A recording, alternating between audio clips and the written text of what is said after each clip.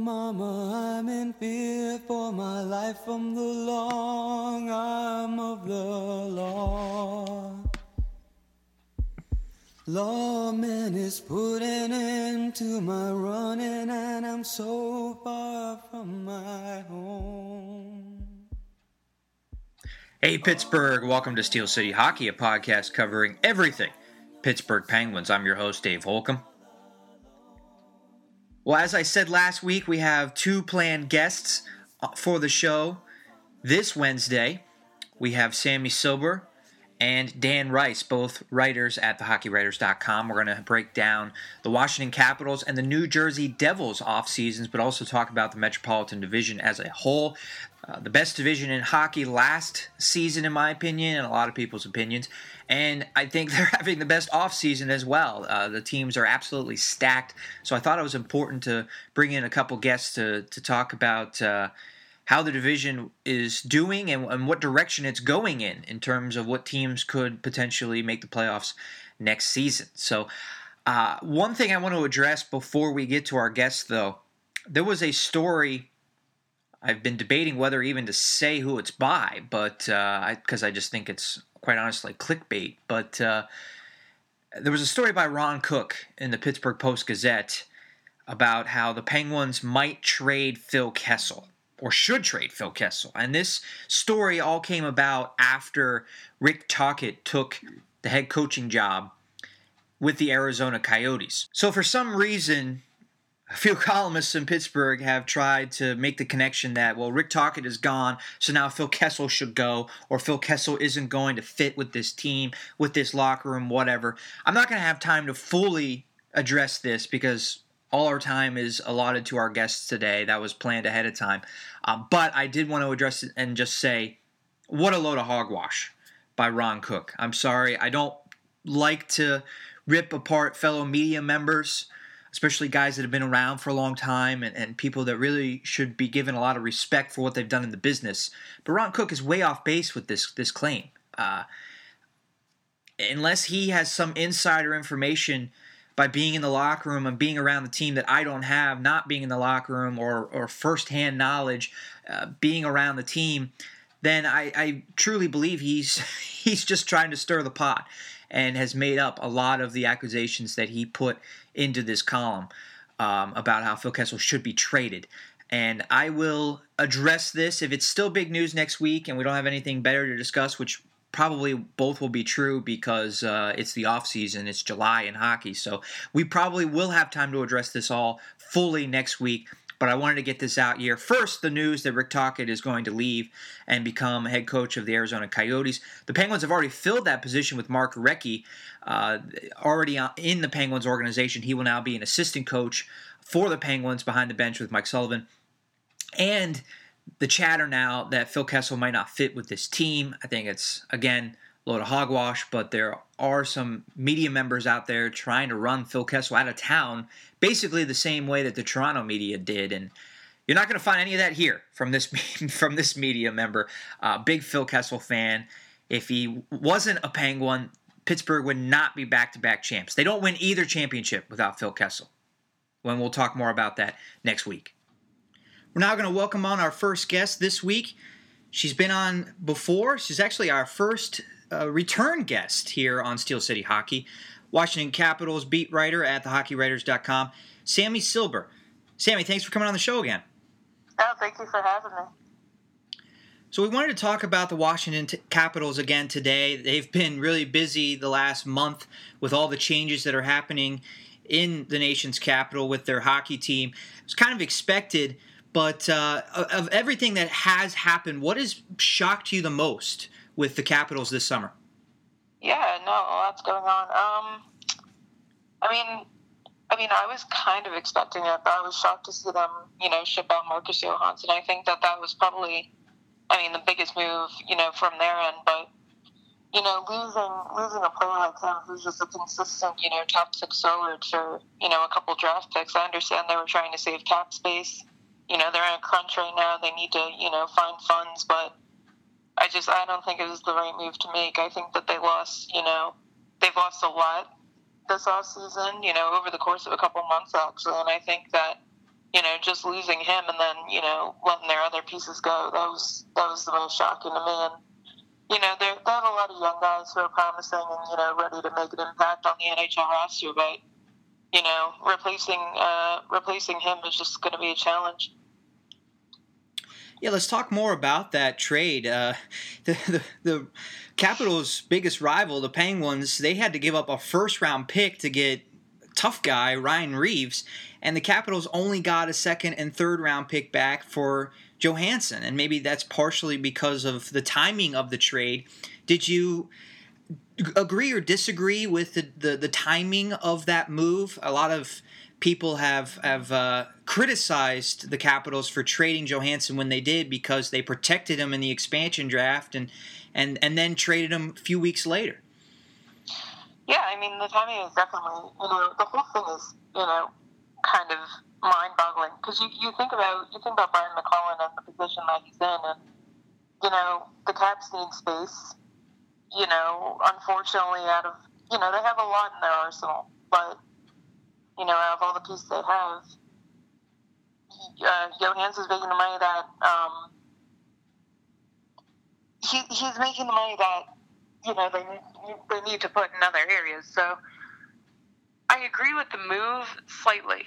I think that the return could have been bigger. I definitely, don't understand the return for a second and third rounder. I don't understand the energy saved protecting him in the expansion draft when, we lost a good guy to the Golden Knights already. So, there's definitely a lot confusing about it, but you just got to trust the process, I guess.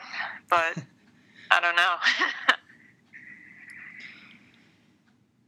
Yeah, I mean, it was a tough pill to swallow to lose Johansson after protecting him, and perhaps if they don't protect him or trade him before the expansion draft, then you can keep Nate Schmidt, which would help offset the loss of Karl Alzner. But we've talked a lot about the Johansson trade. Is he also the biggest loss of this team, and if not him, who is the biggest loss in free agency for Washington? He's a big loss, but he's not the biggest. I have to say that Nate Schmidt is the biggest loss. And the reason I'm going to say that is because, you look at Washington's defense, and right now it is lacking. They have lost a lot of defensemen, over the span of a couple weeks. You have Alzner gone, you have Shattenkirk going to New York, and then, you lose Schmidt to Vegas. But Schmidt, I mean, the thing about him is that he's such a promising defenseman. He's a top four guy. He knows his role. He has puck moving potential, and he was really going to develop into, I think a top pairing guy, and I still think he's on that path, but unfortunately he won't develop into that for the Washington organization. Right. And going into next year, I mean, they have, trust me, I mean, they have a ton of guys who can come up, Juice is ready. Masson Bowie's ready. I hope I'm pronouncing that right. And then you see other guys like Lucas Johansson and Connor Hobbs, but they're still up and coming. They're not going to turn into top four defensemen overnight. Mm-hmm.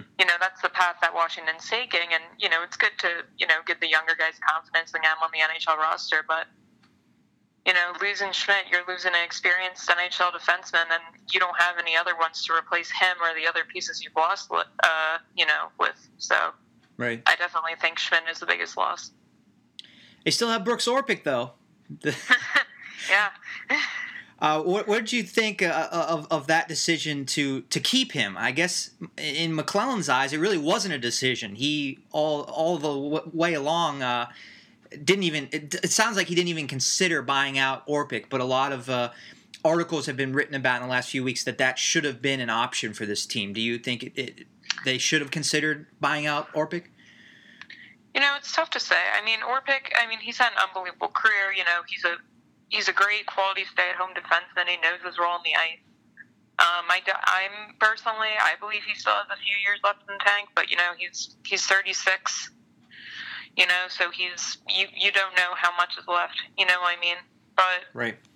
He didn't have the worst season. He really didn't. I mean, he didn't score any goals, but that's not expected from right. a guy like Brooks Orpik. He had a lot of hits. He was physical. He blocked shots. I thought he was pretty solid. It wasn't actually, it wasn't his worst year. He's had worse years in the past. So I actually think he showed a little bit of upside. And though I'm very skeptical on him because he's been inconsistent. I mean, there's no way of, getting around that.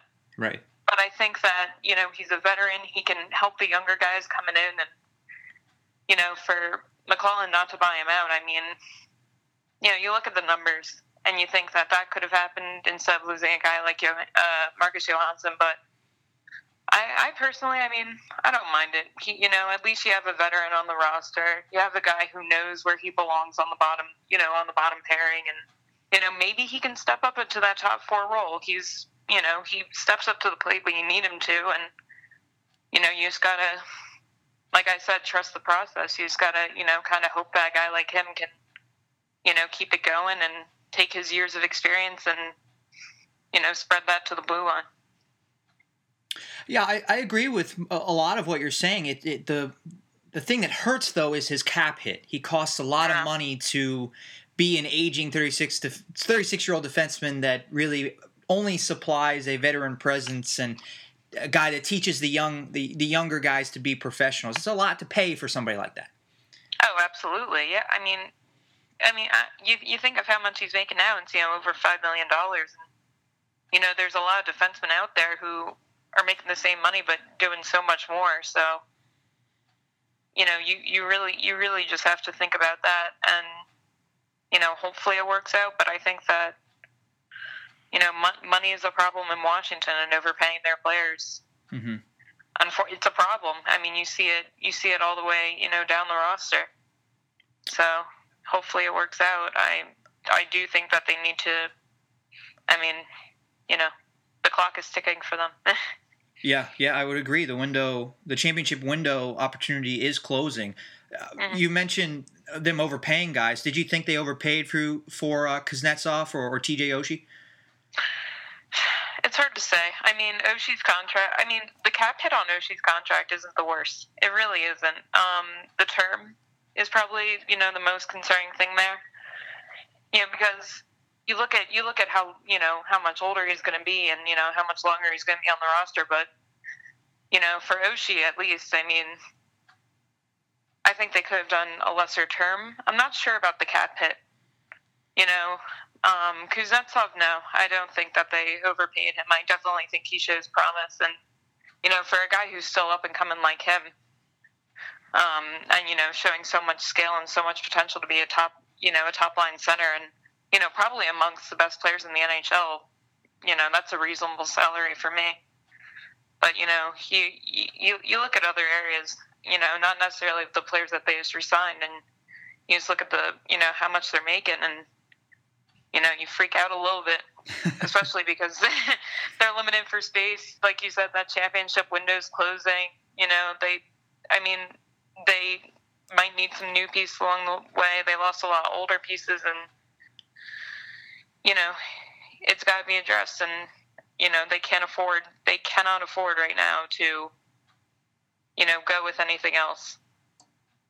So this is the time. We're talking with the HockeyWriters.com Washington Capitals beat writer Sammy Silber. A couple questions left for you, Sammy. After all of the dust has settled from free agency, I'm sure there's a couple other minor moves to be made by all teams, really. But is Washington any closer right now to advancing past the second round, beating the Penguins, and possibly winning a Stanley Cup than they were 3 or 4 months ago? Oh, my goodness. How time flies, because you look back, I think it was, toward the end of February when they acquired Kevin Shattenkirk. And, I definitely thought that was the missing piece. I thought they needed, a right-handed puck-moving defenseman. I thought that was going to be it. But then you see them fall into the same challenges that they do year after year. And, I think that they were a built Stanley Cup roster. I really thought that this was the team that would get past, and it wasn't. And you look at, we're a couple weeks into free agency now, and, not much has been done except losing a lot. And, those younger guys are going to come in, and don't get me wrong, they're going to do, fine, but, you see the pieces that they have and the pieces that they get to work with, and it's going to be a younger team, it's going to be a newer team, and it's going to be harder to match up with teams like Pittsburgh, who, haven't really lost much. Maybe a couple of key players, maybe a couple bottom six centers in Bonino, and, they lost Kunitz, and Matt Cullen looks like he's hanging up the skates, but, you look around and you see, all these other teams no other team has really lost as much as Washington has this offseason. And with the young guys, it'll be a good team, but I don't think it's a team that will get past the second round unless you believe in a good underdog story. Right. Yeah, it does seem like Washington will be more of the underdog next year as opposed to the President's Trophy winners, and maybe that's a good thing for them because they don't seem to do well when they're favored. Yeah, no, they don't. They've definitely surprised me in the past, so I wouldn't be shocked if they did well, but I wouldn't be shocked if, it was the same thing over again or, worse. Well, Sammy, we're just about out of time, but I did want to ask you who you think is the most improved team in the Metropolitan Division. You have the Capitals and Penguins who have lost players, but it seems like everybody else has gotten better. This division is just stacked with young talent, and I think if we didn't have divisions, we might have 5 or 6 teams from the Metro in the playoffs next year. It's just incredible. But who do you think did the most to improve their roster in the first few weeks of the offseason in the Metro Division?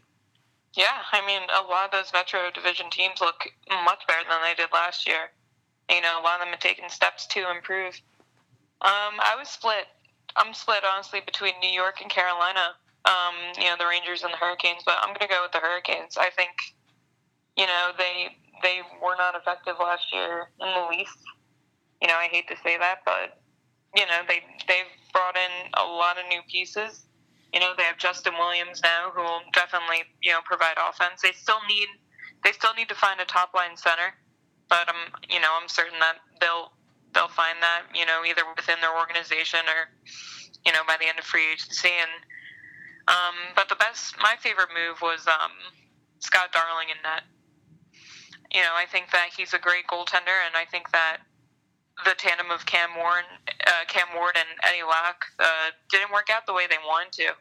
Mm-hmm. And I think getting Darling to come in, and he's not really a proven number one guy, but he'll get the job done in net, and he's going to make a difference right away. And, when you have that kind of change in net, it kind of ignites it. It can ignite a change throughout a whole team, and with the pieces that they've added through trades, they have Kruger, they have Van Riemsdyk, they have Williams, they have Joris. I think they're moving in the right direction. I wouldn't sleep on them. I would expect good things to come out of Carolina this season. Yeah, I absolutely agree. If they weren't in such a stacked division, I would say they're a playoff team, but they still might be, even with the improvements that they've made. Sammy, thanks so much for coming on the show. Listeners, you can follow Sammy on Twitter at Sammy Silber. That's SAMMISILBER. Follow her stuff at thehockeywriters.com, where she covers the Washington Capitals. And you also cover the Edmonton Oilers at OilerOnWhite.com. Is that correct? Yep. Yeah. All right. Well, check out Sammy's work at OilerOnWhite.com and thehockeywriters.com. Again, Sammy, thanks for coming on. No, thank you so much for having me.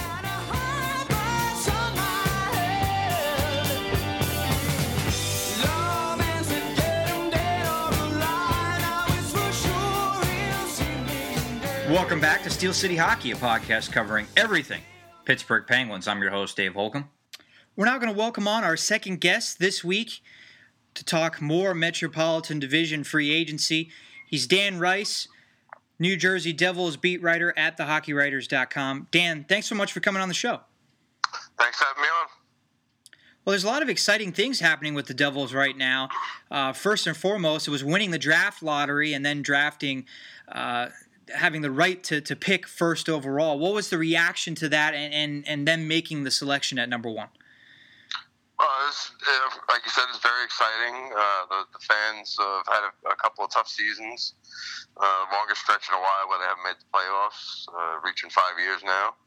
And they were expecting to be picking 5th or 6th or whatever it was. And, that changes everything. It changes a little bit of perception. You're getting a player that is going to be recognized nationally, at least for the first couple of years, as long as he lives up to that kind of billing. And it's a player that you could market too. And the Devils they kind of lacked that a little bit until last year when they got Taylor Hall, who's kind of a big name, but. Guys like Brodeur and Elias and Parise and Kovalchuk, guys like that, they're all gone now. So the team is definitely going in a new direction with some people that I'm sure you're familiar with Coach Hines and Ray Shero as GM. And right. Yeah, so it was an exciting time, and then they picked the best player that they felt was the one that fit what they were trying to do the most. Yeah, let's talk about that decision a little bit, because Nolan Patrick was number one for a long time, right? Why did they go with this kid, the Switzerland native, over Nolan Patrick? Yeah, and you're right. Patrick was rated first overall pretty much throughout the season. And that was despite of his injuries and all the hardships that he went through medically this season. And I thought he was the guy that the Devils were going to take, but it came down to, it was very close according to their GM, and the final decision was they just thought that he was a better fit for their program, for what they're trying to do. They felt he had a better all-around game than Nolan Patrick. They felt maybe he had a little bit of a higher ceiling.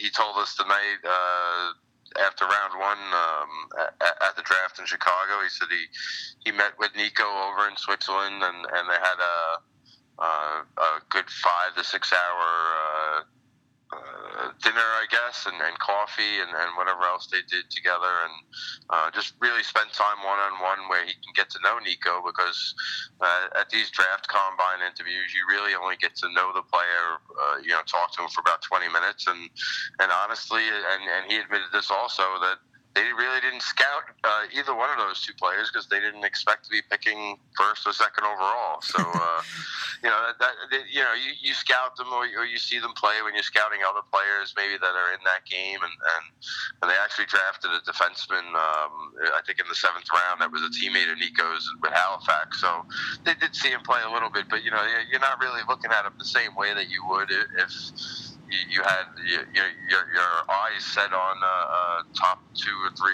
4 player, Right, absolutely, and that is pretty funny. Not funny, but interesting that they didn't expect to be picking number one and didn't scout them. I did not hear that. And Shero even added. He said he spoke to Nico's agent at one of the earlier tournaments. Maybe it was the World Juniors, and his agent was asking Shero, what do you think of my client? And he says, well, he's a great player, but there's probably no way he's ever going to be on our team. And then, 3 or 4 months later, he's talking to his agent again, and they're trying to set up an entry-level contract now. So it's funny how that all worked out. Yes, it is, and it's a little bit, probably not funny for Washington Capitals fans, but also intriguing how the Marcus Johansson deal went down. I just finished talking to our the HockeyWriters.com's Capitals beat writer Sammy Silver, and she was not all too happy with losing Johansson. What does he bring to New Jersey? What is he going to add to this Devils lineup? Oh, he's a top 6 player, and that's what they've been really looking for since the new regime took over. They've been trying to add some more top-end talent, and Johansson's proven that on a pretty talented and deep team in Washington that he can put up points. I think he put up 60 points last year, or 56 points, or 58, whatever it was more than anybody on the Devils. So he immediately adds a top 6 player, guy that can play in all situations, and a guy that can play, as he admitted in the conference call this week, he can play left wing, center, or right wing. Whatever the team needs him to play the most is where he'll be slotted in, I'm sure. And to be able to get him for 2 draft picks that they weren't even Devils draft picks. One was second rounder from Florida that they acquired for taking on Mark Savard's contract, and the third rounder I believe was from Toronto for them signing Lou Lamoriello as their GM. So the Devils still have all 7 of their picks next year in the draft, and they traded away the 2 excess ones that they had for a player that can come in and help right now. Draft picks are they are whatever they become. They could become nothing. They could become a great player. They could become a career AHLer. Every draft is different. Every player drafted is different. And, we see tons of stories like players like Tyler Johnson, guys like that go undrafted and they go on to have great careers. So, it's very interesting that they were able to get him for those 2 picks. And I'm surprised that other teams weren't in on this, but, Washington's loss is definitely New Jersey's gain, and the Capitals are feeling the effects of really going for it the last 3 years and coming up empty and having to now trade away other guys because you have to sign other players at other positions to more lucrative contracts. Yeah, absolutely. I thought that was sheer robbery, quite honestly. The Johansson trade for the Devils was an absolute great move by them. You mentioned New Jersey not being in the playoffs now 5 years in a row. With these moves, how close are they to getting back to the playoffs? Well, the main thing I think going into next year is the issue is going to be the defense. Around here, it was no secret that they were trying to acquire a defenseman, be it around the expansion draft or in some of the trades leading up to the draft or even at the draft. Free agency, they were supposedly in on Shattenkirk. That didn't work out. Then they thought maybe they could trade the rights to Ilya Kovalchuk to get a defenseman, and that hasn't worked out. With his decision to stay in Russia now, allegedly, he seems to flip-flop a lot, so we're not really sure. But that ship, I think, has sailed. So they're going to need some help defensively at some point here. They're going to need some younger players to step up, and the goaltending is going to be, the biggest determining factor. The Metro's a tough division. There's a lot of really good teams, and I think Corey Schneider is perceived to be among the top goalies in the league, but the last couple of seasons he's been pretty good, but he hasn't been great or stellar. And the Devils haven't made the playoffs, and that's, they need to score goals. That's always been a problem for them. And Taylor Hall being here for a second year and maybe being a little more comfortable should help him produce a little bit more. The additions of Johansson, the additions of a kid like Nico, some other players that they have, first-round picks, they're looking for impact this year. So we'll see. All it takes is a little bit of a hot streak, and like we saw with Columbus last year, they win 15 games or whatever in December, and then they put themselves in a good position. Yeah. That's really what it's all about, and who's going to get hurt this year, and every season there's impact players that get hurt, and teams suffer because of that, and that's maybe where an opportunity for a team like the Devils can step up, and if they play well enough and steal a wild card spot or a lower division spot. So we'll see. I would say they have to somewhat be in contention in the middle of the season for them to really go for it. Maybe add a defenseman during the season. But I think if they're still languishing like they were the last 2 seasons, when we get towards the trade deadline, I think maybe a coaching change would be on the horizon. But we'll see. There's a long time to go before all that, and we'll see how the team breaks out of training camp, and sometimes deals happen right before the season starts too. So we'll see what happens. But there's definitely a little excitement around here, especially with Nico Hischier being selected first overall. Well, you mentioned the Metropolitan Division being just a great division. It has to be considered the best division in the league, and it was even before this summer, and it got better. It seems like across the board, maybe except with Washington. Pittsburgh probably stays about the same, maybe takes a little step back. before we let you go, I just wanted to ask you, in general, who do you think is the most improved team in the division, in the Metropolitan? Oh, geez. I would guess, I don't know. I always like what Pittsburgh has done with their team with bringing in young kids. And so that'll be, for me, it'll be interesting to see which teams' young players can really step up. And Philly drafted really high, too. They picked second. They also kind of won the lottery because they weren't supposed to be picking that high. Carolina got a couple of really nice new additions. I wonder about their goaltending, though. Is that going to be their Achilles heel in the division? The Rangers added a couple of pieces, but they traded a couple of pieces, so they're kind of rebuilding on the fly. The Islanders, I thought, they've lost a couple of pieces too, but they had an Everly to try and keep Tavares there, and Washington lost a couple of pieces. Maybe they take a step back. And Columbus got Panarin. I mean, that's we're going through all the teams. Everybody's pretty stacked right now. So it's like a gauntlet, but not every season is going to be like last season where you have 6 teams or whatever it was, 4 teams with 100 points. Like, that's not going to happen every season. But when it does happen like that, it makes it that much more tougher for the bottom teams.